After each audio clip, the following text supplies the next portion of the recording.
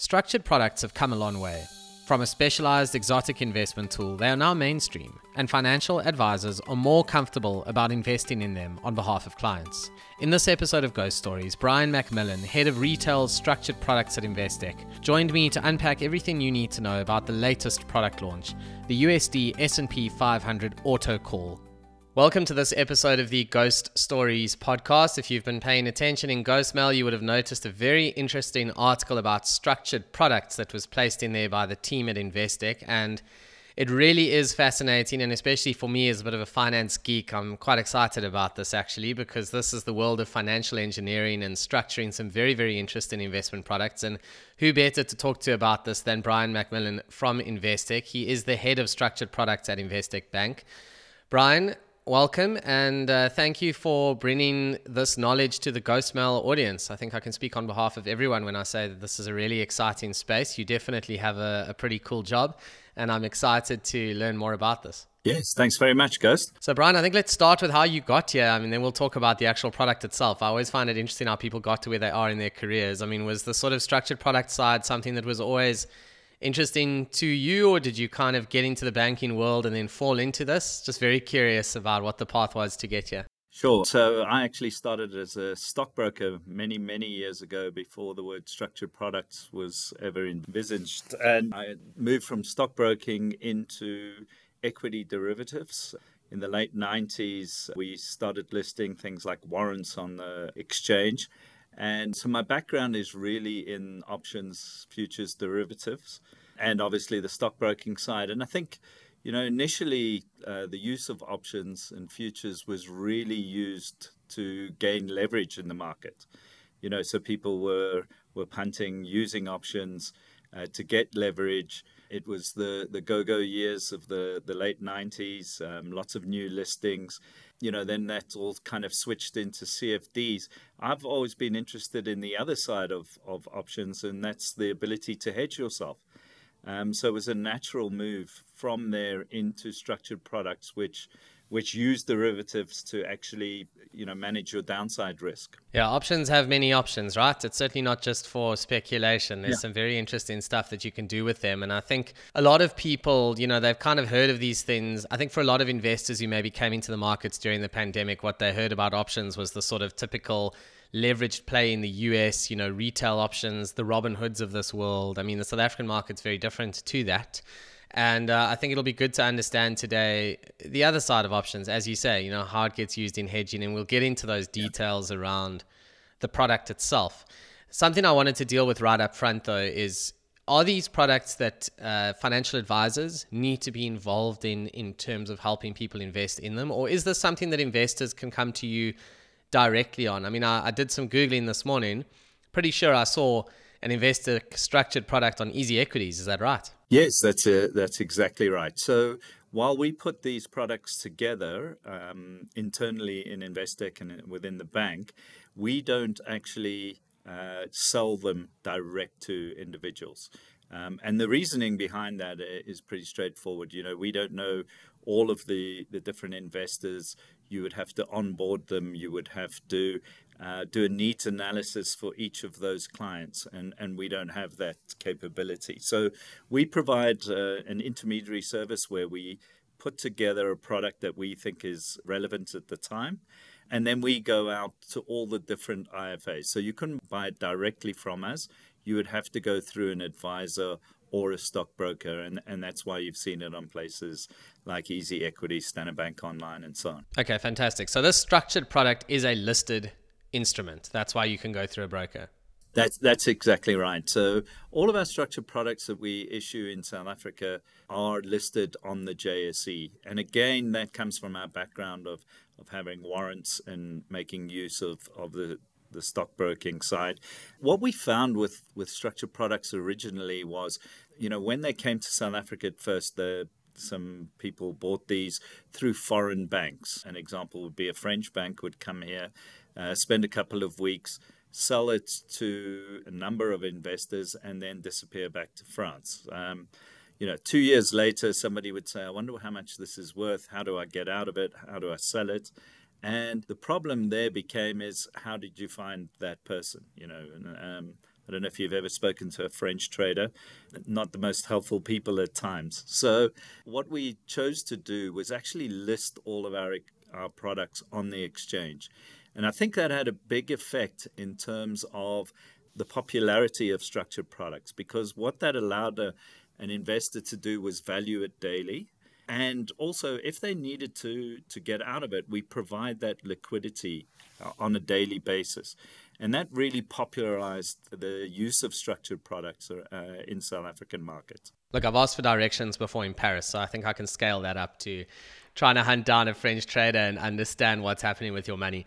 Yeah, it's very interesting. And obviously being listed helps in terms of just giving investors that feeling of comfort. I mean, obviously Investec's a proper brand, which certainly helps as well. So this is an interesting space. There's no doubt about whether or not this is something that's, legit and interesting and offers something unique to investors. So let's dig into what that is really. And I want to start with the basics, the absolute basics. A lot of people are very comfortable with what an index tracking ETF is, an exchange traded fund. So perfect example, a top 40 tracker or an S&P 500 tracker, and I'll use that reference. It'll become obvious soon why. A structured product is obviously different to that. Do structured products always use derivatives? I mean, is that the key difference between an index tracking ETF and a structured product at the end of the day? Yeah, pretty much. I think that is the major difference. In essence, what you're buying when you buy a structured product from Investec is you're buying a note from the bank. And that's why, you'll see these structured products being issued by the big banks, both internationally and South Africa, because what it is a promise to pay you back, the payoff profile that we give you. So you need the backing of a large financial institution, somebody that can be trusted, so that when you've bought this, you can go back to that bank and you will get paid your payoff. And so in that respect, they're probably more like ETNs, which are exchange traded notes, which some of the banks do issue. The difference, I would say, between a note issued by a bank and an ETF, and you used the example of the S&P 500, essentially what we're offering is exposure to those markets, which the ETFs do, but we then structure around that. So we might offer more upside, geared upside. We might offer capital protection, and that capital protection may be conditional or not. But I suppose the biggest one that's always linked to structured products is that downside protection or capital protection. And that is really the difference. If you go into an ETF over the S&P 500, you have the full upside, you have the full downside. What we're doing is tailoring these by moving around some of the levers that we can use with options to actually, protect the downside, maybe give more upside or a cap upside.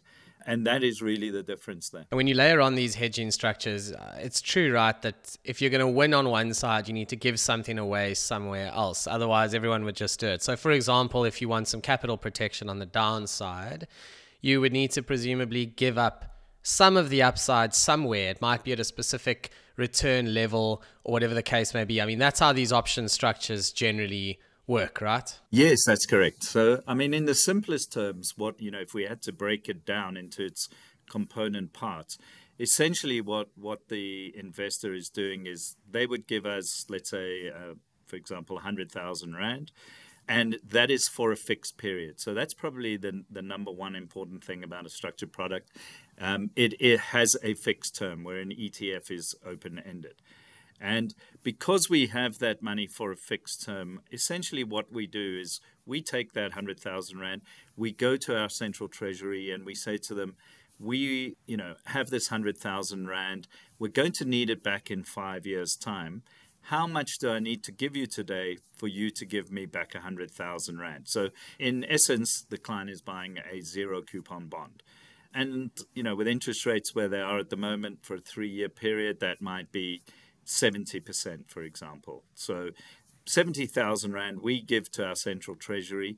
In 3.5 years' time, they don't pay us any interest in the interim, but in 3 years' time, they will give us back 100,000 Rand. So we know that we have that capital protection side sorted. We then use the other 30 to go and buy options. And as I mentioned earlier, the options can once you pay the premium for the option, you don't have any downside. You don't have any obligation towards the downside. You've paid your money. If the option ends out of the money, you've lost your 30,000 Rand there, but you can't be called for more money. And that's how we work the protection side. Obviously, then we go and buy as many options on the upside of, for example, the S&P 500 that we can with that 30,000 Rand. And so again, we can buy options, sell options, all to make up that 30,000 Rand. And the example of the Autocall that we've currently launched is that you have protection provided the index doesn't fall more than 30% on the last day in 5 years' time. And how we do that is we're actually selling an option at 70% of the current value. And if the index ends down more than 30%, then you would have downside. But in the opposite side of that, the upside is if the index is flat or positive, we have this digital option whereby you would get a 8.4% return per annum if the index is flat even. So that's how we kind of work those different products into it. It's so interesting, right? So just to understand, so for example, let's say it closes 31% down on the day this thing expires. Do you lose a little bit of your money? Do you lose a lot of your money? Is it like a cliff? How does that work? So in the Autocall, it has this ability to call in year 3 or 4 or 5. If it has never called, then we look at it and say, is it down more than 30%? And your example of minus 31%, in this particular case, you would actually get back 69% of your money. So you would lose 31%. So it's like being long an ETF at that point. The difference being is that at that point, you have to sell. You get closed out after 5 years. Whereas with an ETF, for example, if you were down 31%, you might decide you wanted to hold on for it to come back. I did speak about it earlier. If you do see that 4 years down the line, it's not likely to call, you're not happy with the outlook of the S&P 500, we do have this ability to actually provide liquidity on a daily basis, and you would be able to sell out of it at that point. Yeah, it's super, super interesting. You make a really good point that at that stage, it's like being long an ETF. That's the point. I mean, you can't create this complete miracle outcome. That's not possible, obviously. But I think it's important for people to just understand what that thing looks like. And is that 30% measured in dollars? So that is the S&P 500 index level, or is that in Rand? So we've actually got 2 of these that we're launched at the moment. Both of them, the returns are calculated in dollars. The one that we list on the JSE, you have to put Rands in, and therefore you have to get Rands out.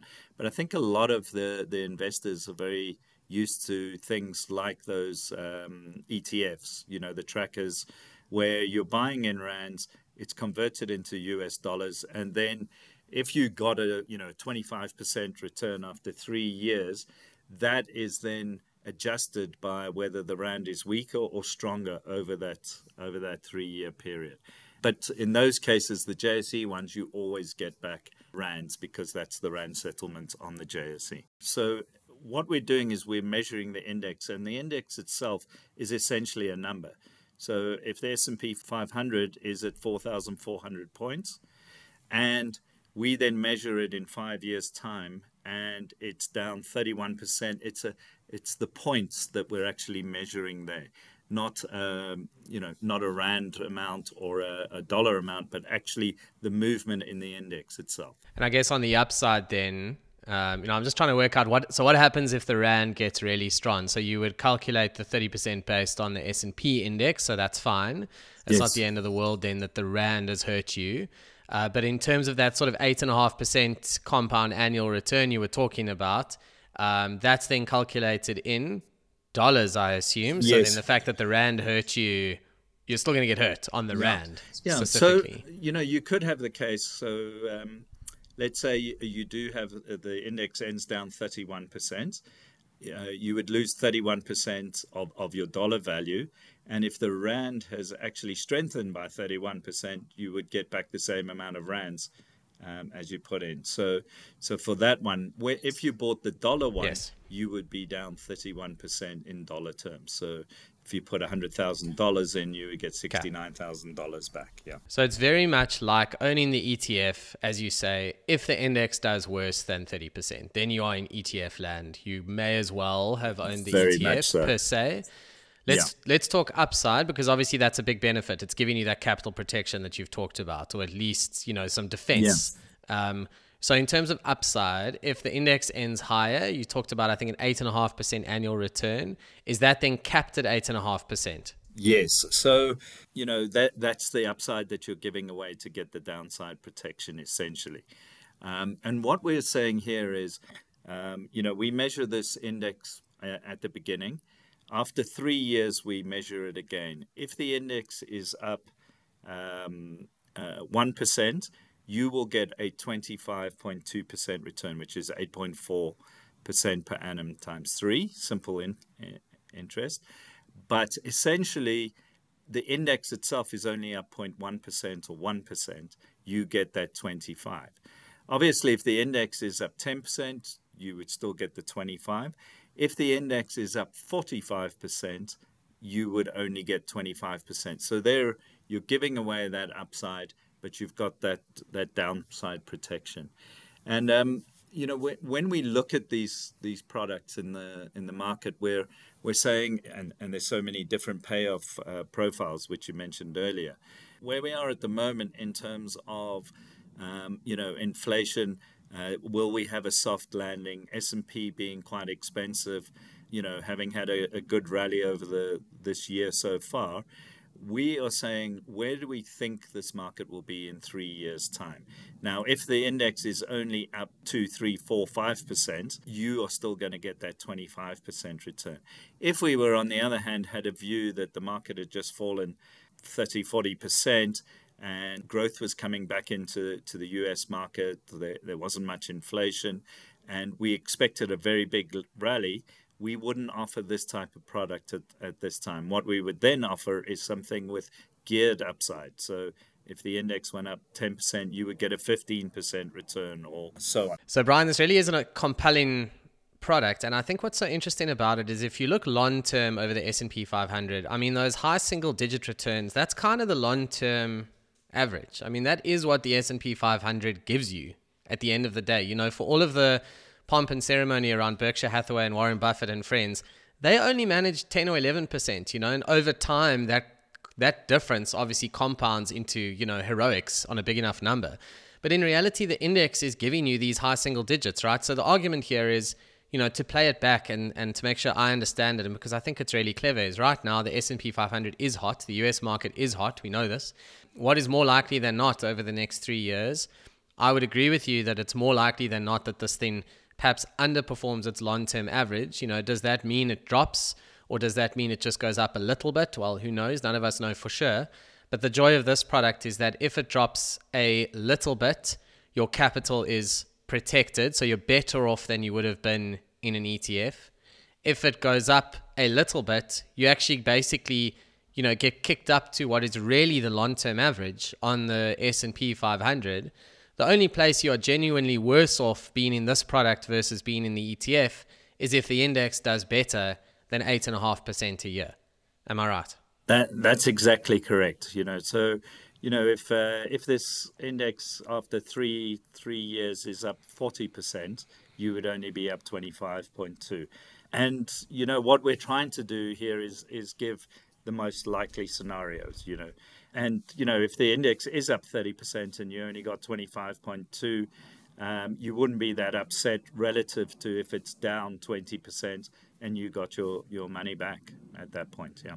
Yeah, absolutely. I mean, it makes a lot of sense. So can we just talk liquidity for a moment? So this thing is an ETN, but your money's locked in for a few years. So how does that work in practice? Does that mean you can't sell the ETN, or Investec can't give you liquidity until that period, but if you find someone else to buy your ETN, you can sell it? What we do is, when we're out marketing this and we're speaking to the IFAs, it's very clear that this is a longer term investment. And most of our investors know that. In fact, we never trade more than 2-3% of the actual issue size.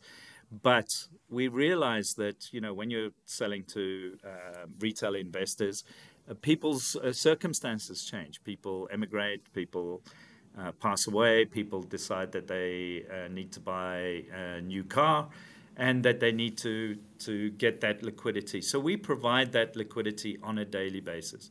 We are the market makers.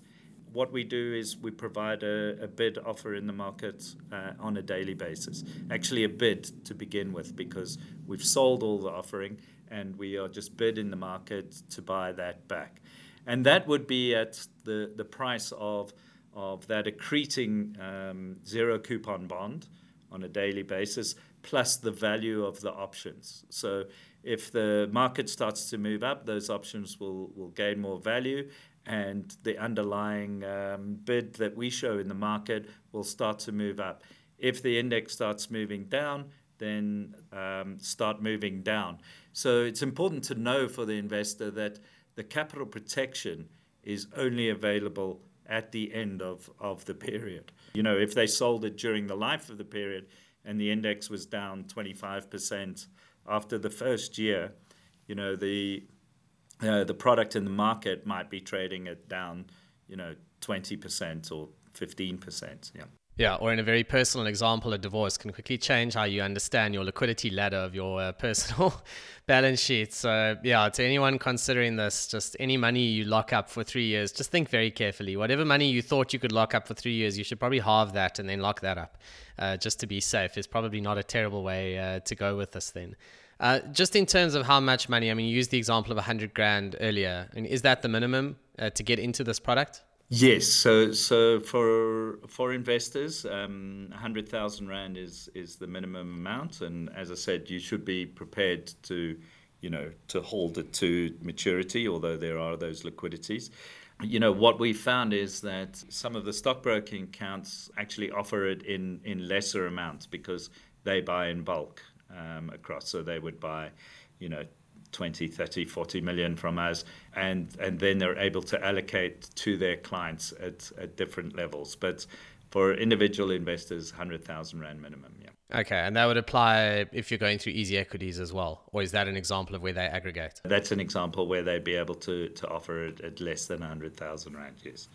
Each share or ETN that we issue is valued at 1,000 rand per unit. Got it. That makes a lot of sense. So I think, Brian, to wrap up what has been a really, really cool discussion, in your own words, what sort of investor, when you design this product in mind, is this for someone who is maybe quite close to retirement and is kind of looking for more protection and not as fussed on chasing absolute upside? Do you believe this can fit into the portfolio of someone younger? Obviously, with the big disclaimer that this is exactly why you work through advisors, because everyone's needs are different. But in terms of those listening and contemplating whether they should pick up the phone to their advisor, what is the sort of investor that you think can look at this? Or is it really for anyone and it just depends on their desired return profile? Sure, it does, and as I mentioned, we offer a lot of different products at different times in the year that have different outlooks. So what we have found is obviously the South African investor over the last few years has access to more offshore funds and is looking to invest offshore. So that was really, I think, one of the biggest growth spurts in these structured products, the ability for the investor to invest offshore, take money offshore. And of course, when that investor started doing that, South Africans tend to, when they take money offshore, that's almost seen as a nest egg. And the capital protection part became very important to them. So, I'm putting money into dollars, I'm putting it into an offshore account, and I don't want to lose it. And of course, a lot of money flowed into offshore bank accounts paying, dollar interest rates of 0.1%. So structured products really hit a mark there because you had the capital protection, but you had this ability to make equity-like returns on the upside. So it really, struck a note with those. Obviously, as we came into, as people approach retirement, particularly in South Africa, there's a lot of people who are behind on their savings, and traditionally, they would start moving from equities into bonds as they approach retirement. into balanced funds and so on. But being behind in their retirement, savings, that becomes very expensive because you're now in bonds and you're not getting those equity type returns. And structured products, I think, hit a note there because once again, they have that capital protection, but the equity type returns. So we've seen significant growth from that area as well. And then, not all of our products are capped on the upside. Some are geared towards the upside. And so we've seen investors using those for leverage type plays as well. So interesting across the board, but obviously those two types of investors, those looking to invest offshore and those approaching retirement, have really used the products very well. And sorry, another question I just thought of that's very important. You can tell I'm interested in this thing for myself, so I'm asking on behalf of everyone, but me too. How does that return come back to you from a tax perspective? Is it a capital gain or? So again, that's why we use the advisors. You'll see a lot of our products are structured beyond 3 years, so 3.5 years or 5 years. Everyone's tax is different. This is not a 9C type instrument where, if you hold it for 3 years, you automatically deemed to be on capital account. So it does go to intention, but, each individual would actually have to speak to their advisor on that side. Understood. And then last question, can you do this in a PTY limited? Because that's a nice way to get some potentially, look through US exposure in a company. Does it have to be as an individual? Not at all. So anybody who has a stockbroking account, so companies, trusts, individuals, all of those can actually purchase these on the market. Yeah. Fantastic, Brian. I think that's really, really interesting. Thank you. I'm very happy to have Investec coming on board into Ghostmail because I think the stuff you do is genuinely really interesting. And for me in Ghostmail, it's all about taking people through that journey, from buying their very first share, often their first ETF, to really getting to grips with what's actually out there. So, to recap, for those who are interested, you do need to speak to your financial advisor or at least your broker before investing in this. Make sure you understand it. It's a much more complicated product than an exchange-traded fund, but it comes with some very cool toys around it as well. And I think, Brian, from my side, just thank you to the Investec team. Thank you for your time. And I hope it'll be a success. I'm sure it will be, as are all of your structured products. And let's do this again when you do your next product. I can't wait to see what you do next with upside gearing and who knows what else. I guess it depends on the market, right? Yeah. Thanks very much, Ghost. Really appreciate it. Thanks, Brian. Cheers. This podcast is for informational purposes only and does not constitute advice. You must speak to your independent financial advisor before investing in any product, and especially this one. Investec Corporate and Institutional Banking is a division of Investec Bank Limited, an authorized financial services provider, a registered credit provider, an authorized over-the-counter derivatives provider, and a member of the JSE. T's and C's apply to this product, and you should refer to the Investec website for full details.